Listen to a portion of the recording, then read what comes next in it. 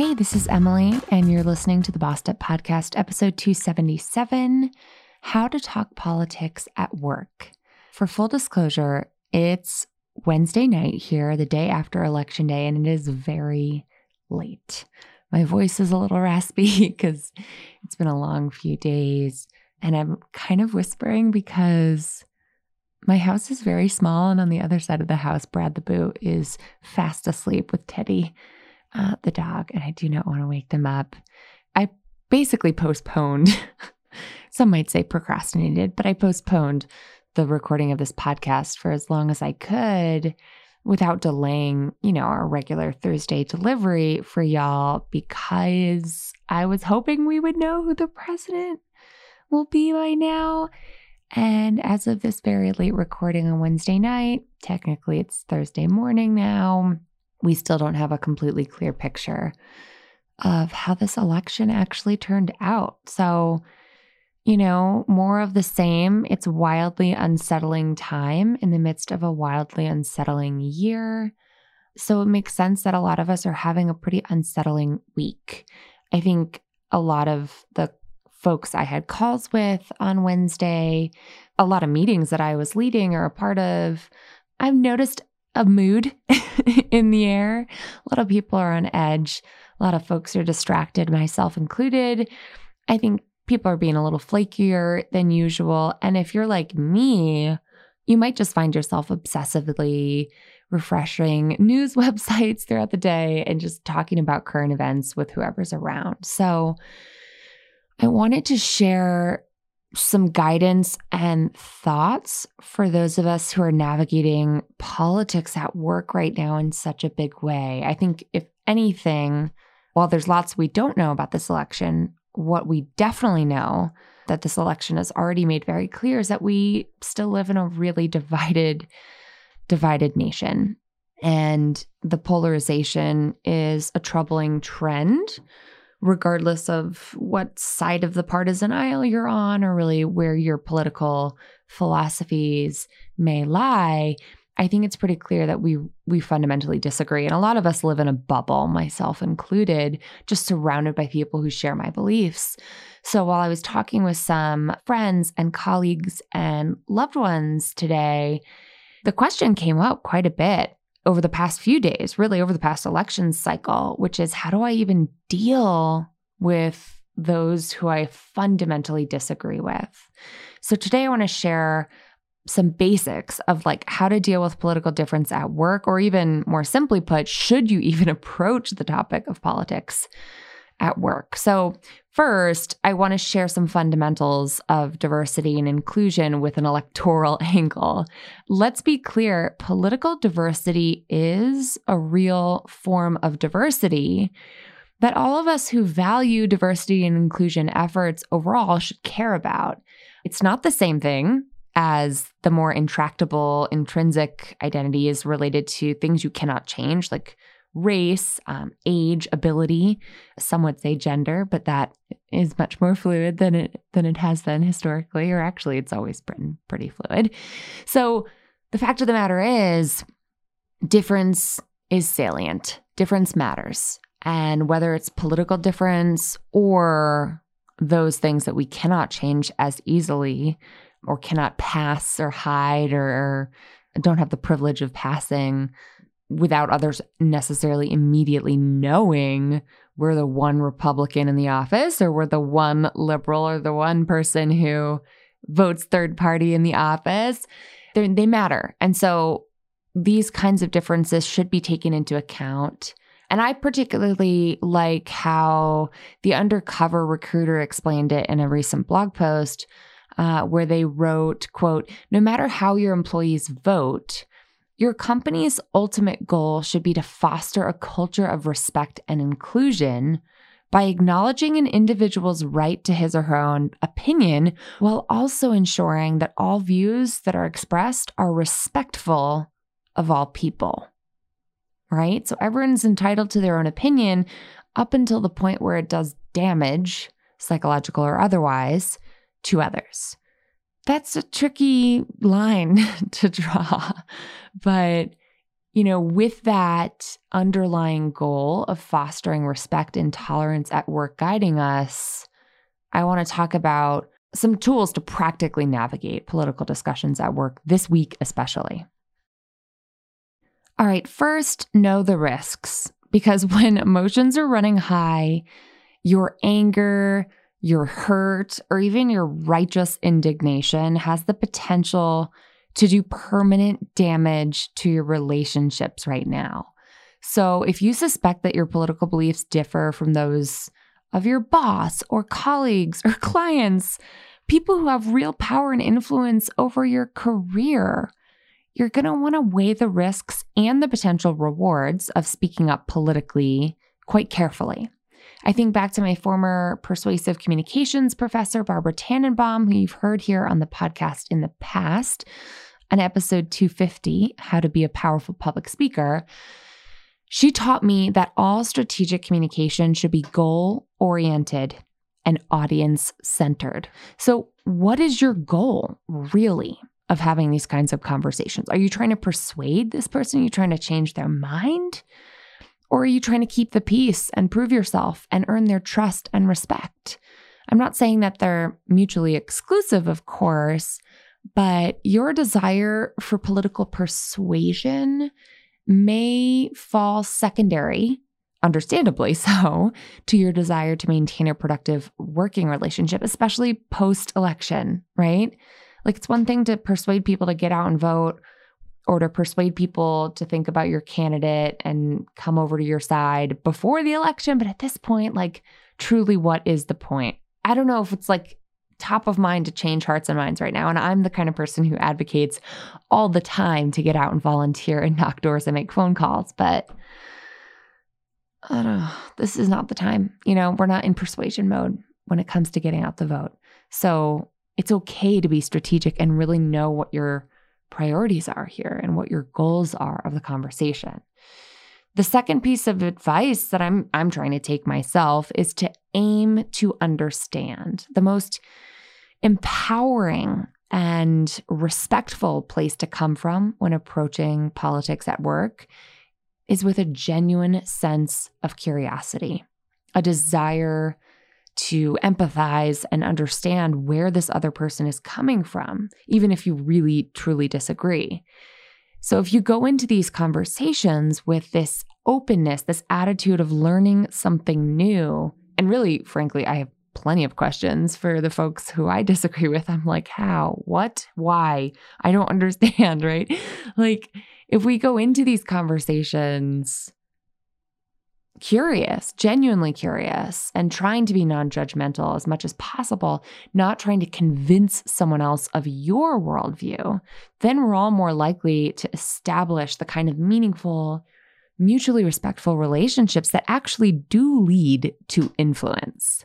As Rebecca Knight writes in the Harvard Business Review, quote, "The best way to learn from conversations is to ask lots of questions. Be genuinely curious," says Joseph Grenny, co-author of Crucial Conversations and co-founder of Vital Smarts. Try to identify the formative experiences that shaped that person's worldview and come away with an appreciation of how he or she has arrived at their opinion. Right? Trying to truly understand and be able to mirror back to that person. Okay, I understand what you're saying about this because you care about that. Yes? Now, trust me, I know it can be so difficult when you're truly hurt by someone's opinion, especially when political support for a candidate or for a policy these days can feel very equivalent to an attack on your very personhood, especially for, marginalized folks, communities of color, queer folks, Black and brown folks, immigrants, women, right? So much of our politics today feels extremely personal, and it is.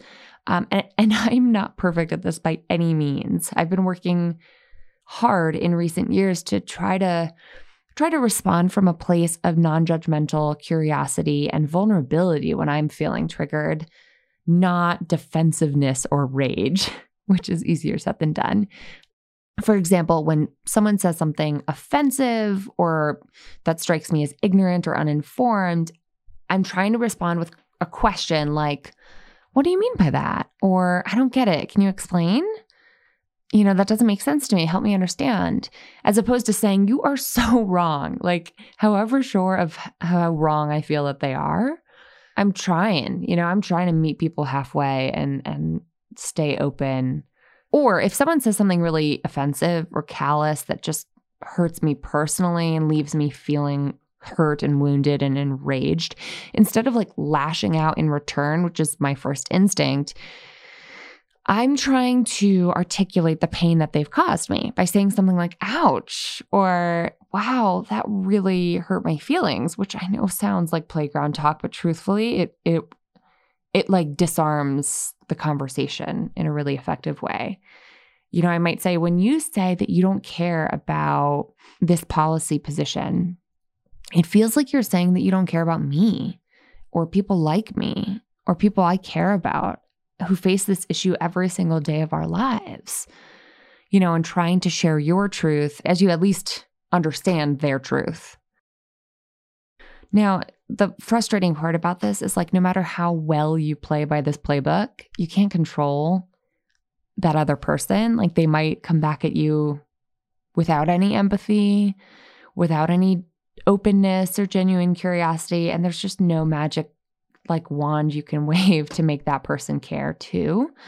So it's kind of a fine balance between really remaining open and curious and actively listening, and then asking that person and asserting yourself as you ask them to really listen to you in return. And let me just say, this is super duper hard. Your first instinct, much like mine, is probably either to recoil in abject horror or to lash out in rage. But genuine curiosity or vulnerability, however difficult to muster, are the building blocks of the real connections that we have to build in our ever more divided world if we are ever going to have productive conversations with each other. And this brings me to my final point, which is we have to remain respectful. When you're talking politics at work, you've got to remain respectful, even though things are bound to get heated. So if you find yourself being triggered, take what Dr. Mark Brackett calls a meta moment. Dr. Mark Brackett was on recently talking about emotional intelligence on episode 268. And meta moments for him are really these opportunities to feel your feelings, to think about how you're feeling, to take a pause, to breathe deeply, check in with yourself, to ask yourself, how am I feeling right now? And then really the follow-up question from there is about emotional management. How do these feelings need to be handled in order for me to regulate myself emotionally in the way that I want to show up in this setting at this time with these people? That kind of emotional labor takes effort, no doubt about it. But that effort can help you from saying something that you'll regret later on. I want to reiterate that no one in the history of anything has ever been persuaded to change their viewpoint because of a patronizing lecture they received from a self-righteous colleague, okay? Sheila Heen, author of Thanks for the Feedback, taught me that on episode 24 of the podcast way back in the day when she emphasized the fact that before any of us even begin to internalize feedback, we question the source. Is this someone I respect? Is this someone whose opinion matters to me? And if the answer is no, we don't take their input seriously, and they become a lot easier to just dismiss out of hand. So maintaining a demeanor of respect, if not for the person or their opinion, at the very least for their right to hold their own opinion, is a prerequisite for creating the kind of real trusting relationships that do in fact sway people's opinions slowly over time. It's not just the right thing to do, as Michelle Obama might say, when they go low, we go high, but it can also be the more strategic choice for you, for your career, for your relationships at work, and for your long-term ability to actually influence that person's opinion. So whatever comes this day, this week, this year, whatever's ahead of us, y'all, I hope that we all feel more empowered to have conversations with people who don't share our beliefs, and to have the ability to disagree in a way that's respectful and mutually grounded in openness and a willingness to understand. It's not easy. I think it's a lifetime's worth of work, but I'm hoping that whatever comes next, that in our country here in America in particular, I know we've got lots of listeners abroad, but here in the States in particular, that we can be courageous and be willing to have tough conversations like this with people who totally disagree with us. Because it's clear to me right now we are all in our own little worlds full of people who just agree with us. And that's not working. It's not working. It's not creating a United States of America. And that's really where we want to be. That's where I want to be. And I want to hopefully, I'm not trying to peddle unity here, but I'm trying to peddle understanding, because I just feel lately more than ever like I don't really understand. I don't understand how we're seeing the same thing and drawing such vastly different conclusions. So that's my very late night message to y'all on election week, day 2.5, 3 on the way. I'm going to get some rest. I encourage you to do the same. Thanks for listening. If you found this conversation helpful, spread it, share it, do your thing. Go to the Bossed Up blog, bossedup.org/episode 277 to weigh in, to share it on social media. And, I want to hear from you.